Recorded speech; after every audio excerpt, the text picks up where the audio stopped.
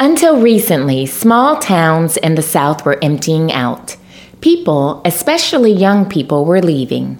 Businesses were closing, but in the last decade, a number of small towns have experienced a renaissance. Main streets hum with activity day and night. Craft cocktail bars share the block with greasy spoons, and both are better for it. Today, we take you on a gravy road trip to Florence, Alabama, that is. What's fueling the economic and cultural engine in this river town? And what role does orange pineapple ice cream play? You're listening to Gravy. Gravy. Gravy. Gravy! Stories of the changing American South through the foods we eat. We're a production of the Southern Foodways Alliance, and I'm Afton Thomas. Today, Wes Wages and Lee Taylor of Made in the Shoals are our guides. They introduce us to two community beacons, one old, one new, both cool. And they share why those places matter.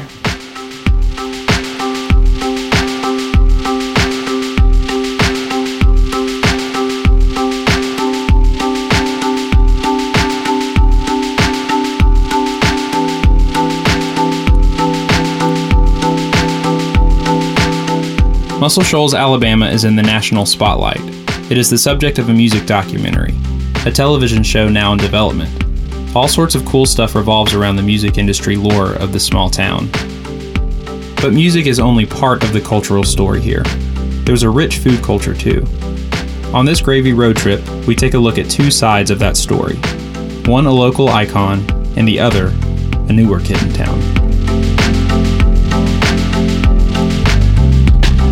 First, let's talk about the Shoals, a community in northwest Alabama made up of four towns: Muscle Shoals, Florence, Sheffield, and Tuscumbia. Tucked in the foothills of the Tennessee River Valley, the Shoals is an hour from any interstate, and at least a 2-hour drive from the nearest big cities, Nashville to the north and Birmingham to the south. The Shoals is one of the most documented places in the world of music. The Rolling Stones, Wilson Pickett, the Allman Brothers, Bobby Gentry, even the Osmond Brothers, all made pilgrimages to record at legendary Fame Studios, with locals like Percy Sledge and the Swampers, Fame's in-house rhythm section. Head north from Fame Studios, cross over the beautiful Tennessee River, and you see the country's only remaining single-lock dam, Wilson Dam, built in the 1930s. At the end of the bridge lies Florence, a city of about 50,000 people. Downtown Florence is where our story begins.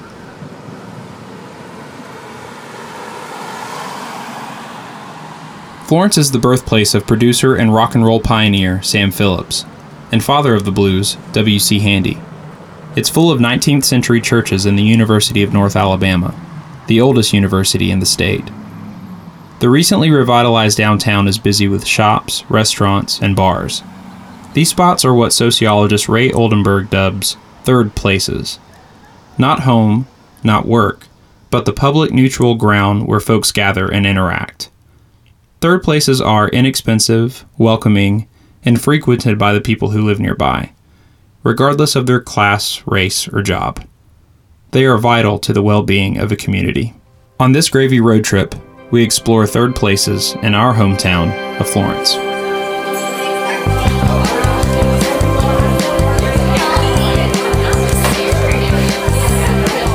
First, let's visit one spot that's anchored North Court Street for 100 years.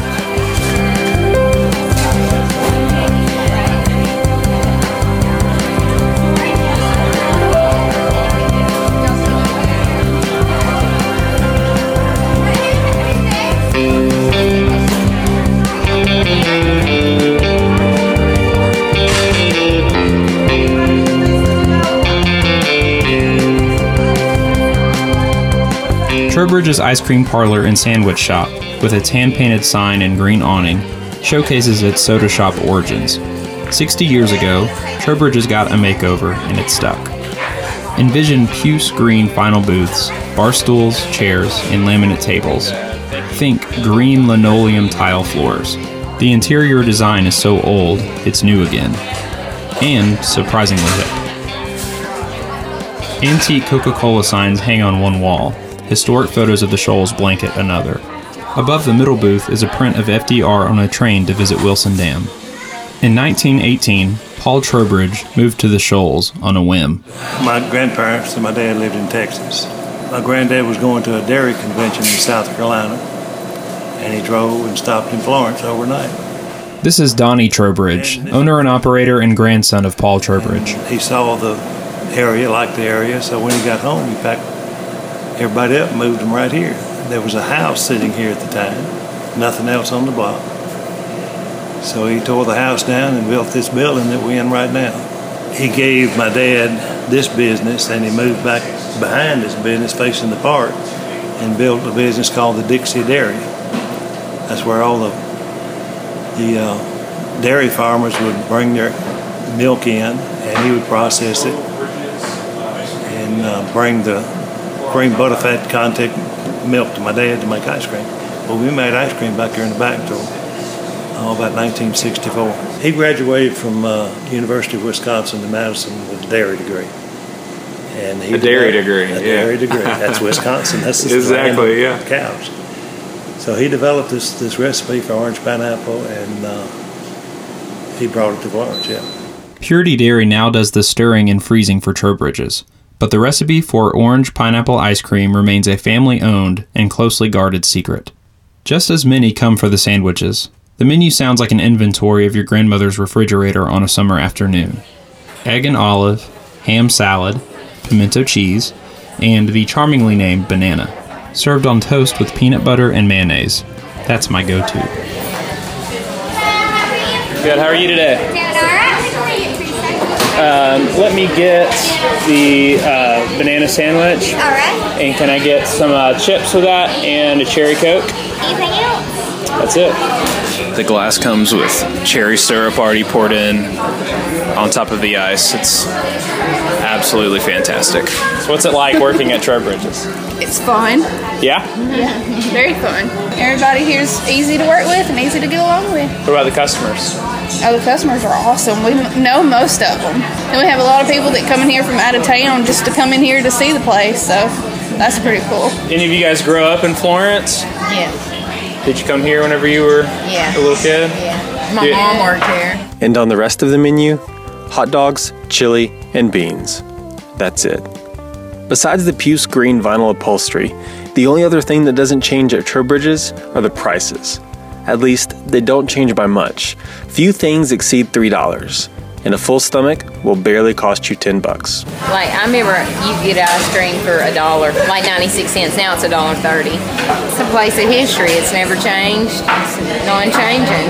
It's the same. And do you hope it just stays the same pretty much? Yeah, Never I'm changes? sure it will.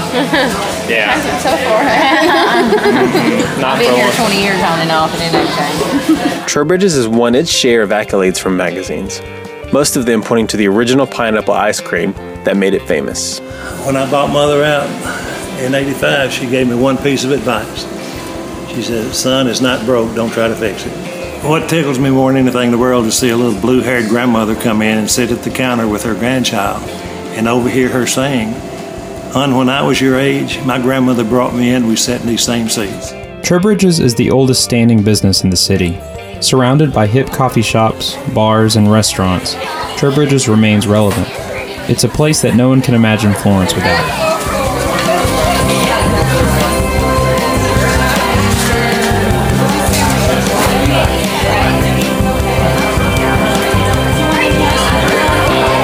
I live in downtown and can tell you that there's a clear difference between the Florence of today and the Florence of 5 or 6 years ago.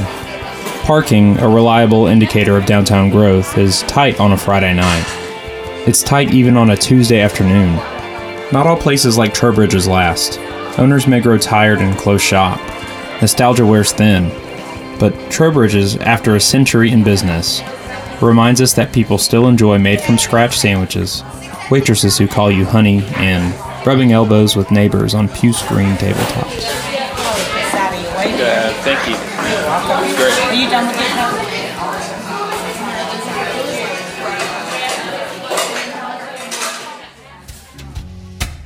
Trowbridge's serves a raft of great sandwiches.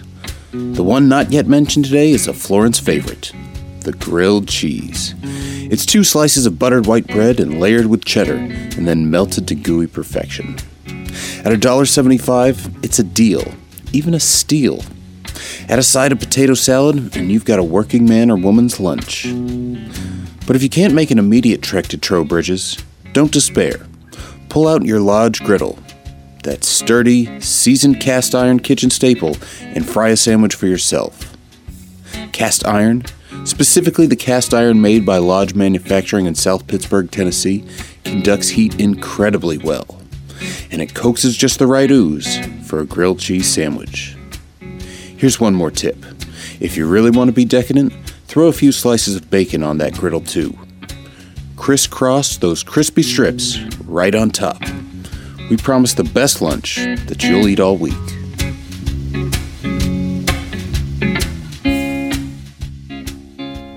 Third places are institutions in towns like Florence. A business like Trowbridge's has plenty of time to earn this landmark status. But what about a younger business?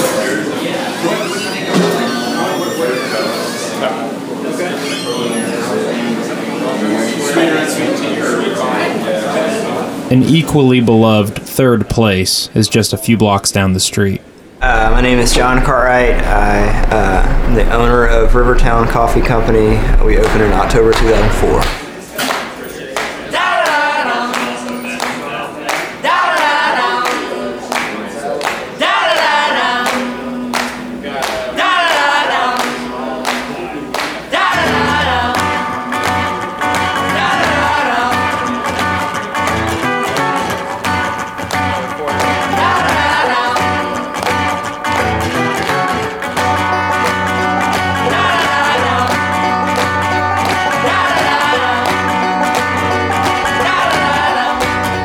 John moved to Florence a little over 10 years ago.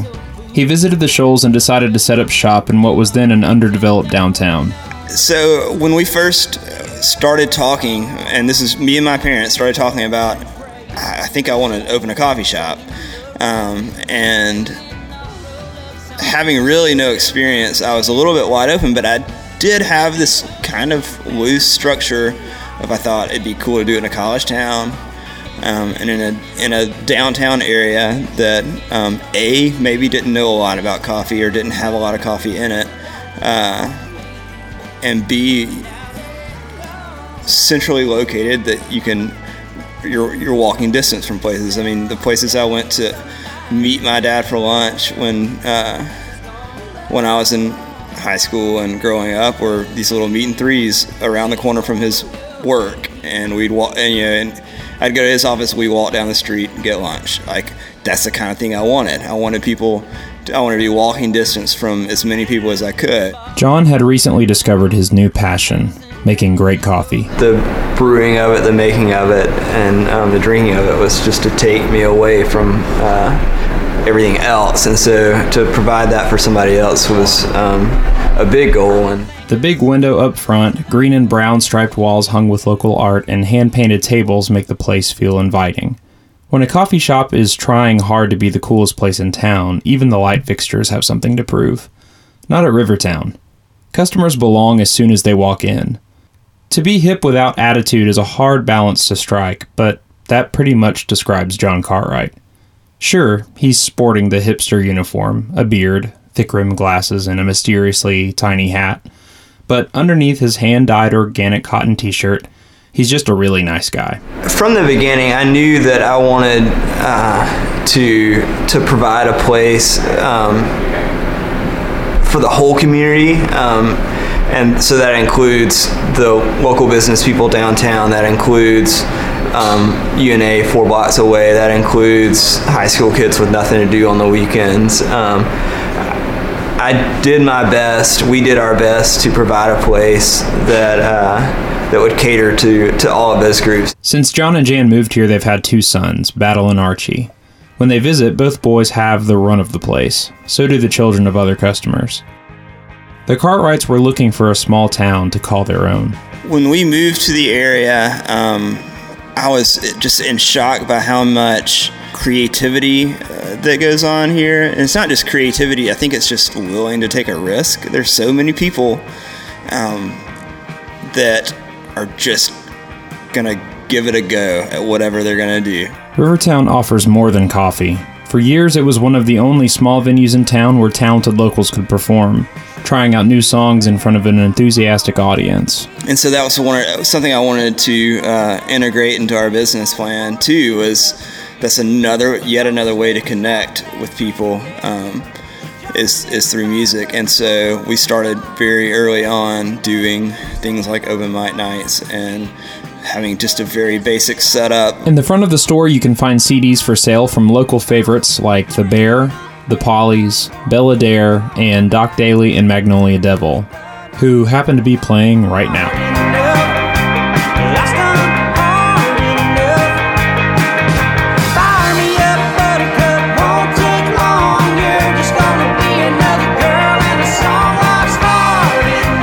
Literally every one of my employees, and it's always been this way, they're incredibly talented people. They have something that they're passionate about, whether it's music or art or graphic design or writing. And I've always really liked giving those people a job. I mean, it breeds creativity. And so to always surround ourselves with creative people, it's always worked out really well. Florence draws talented, creative people. It always has. Folks visit and decide to stick around for good. Florence doesn't have a dominant industry. Instead, small businesses like Rivertown provide jobs and build relationships.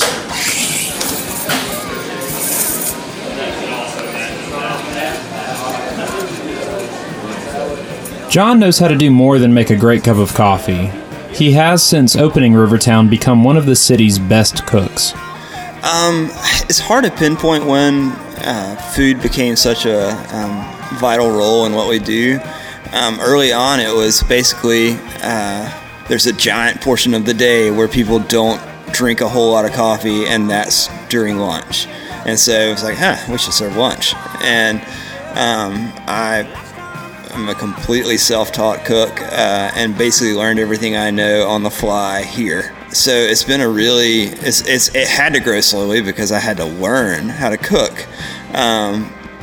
But eventually I started noticing, like, hey, there's people eating here 3 and 4 times a week. So I guess I'm doing something right.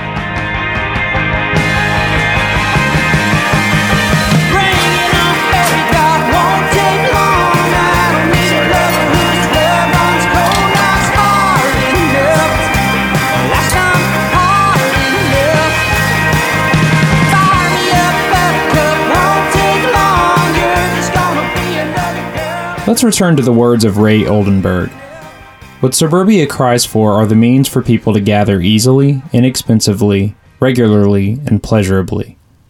A place on the corner. Real-life alternatives to television. Easy escapes from the cabin fever of marriage and family life that do not necessitate getting into an automobile. Finding common ground like orange pineapple ice cream and a well-pulled frothy cappuccino. That's how we become neighbors and friends.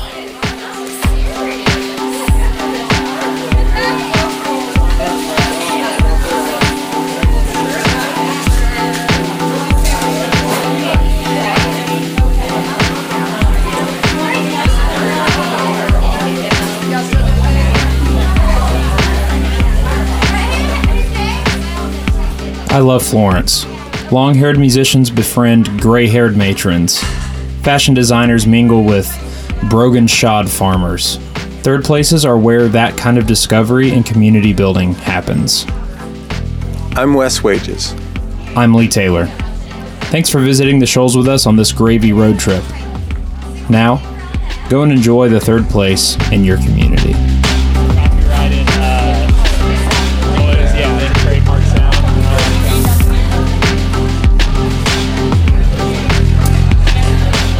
The music you heard on this episode was performed by Steelism and brought to you courtesy of Single Lock Records, also by Doc Daly and Magnolia Devil, and provided by Made in the Shoals. Somebody said the internet's coming over. YouTube's coming over later. They're gonna do a segment. Oh, Facebooks. The next time you hit the highway for a road trip, map your route with the Southern Foodways Alliance. Follow the Tamale Trail through the Mississippi Delta. and savor a half dozen hot tamales and a sleeve of crackers at the White Front Cafe in Rosedale. Look for the historical marker out front, erected in homage to Joe Pope, the master of the Mississippi Form. Or drive Cajun Country, Louisiana on the Boudin Trail for a breakfast of hot links at Bubba Fry's Mawada store. In addition to stuffing some of the best boudin in Louisiana, Fry also makes beautiful fig preserves, which marry well to that spicy rice and pork sausage. The SFA has gathered the stories. It's up to you to take the trip. Culinary trails are online at southernfoodways.org. Next up, on Gravy, we visit New Orleans 10 years after Hurricane Katrina and the levee breaches that swallowed the city. Much has changed here. Historic neighborhoods have gentrified, Mardi Gras Indians are now rock stars, taco trucks roam the streets, Banh Mi challenge po' boys for sandwich dominance. In this special hour-long episode, which kicks off Gravy's second season, we explore a Bywater wine bar and a Treme fried chicken temple, and we explore what food reveals about the new New Orleans. This is Afton Thomas. As you go about your daily life, make cornbread, not war.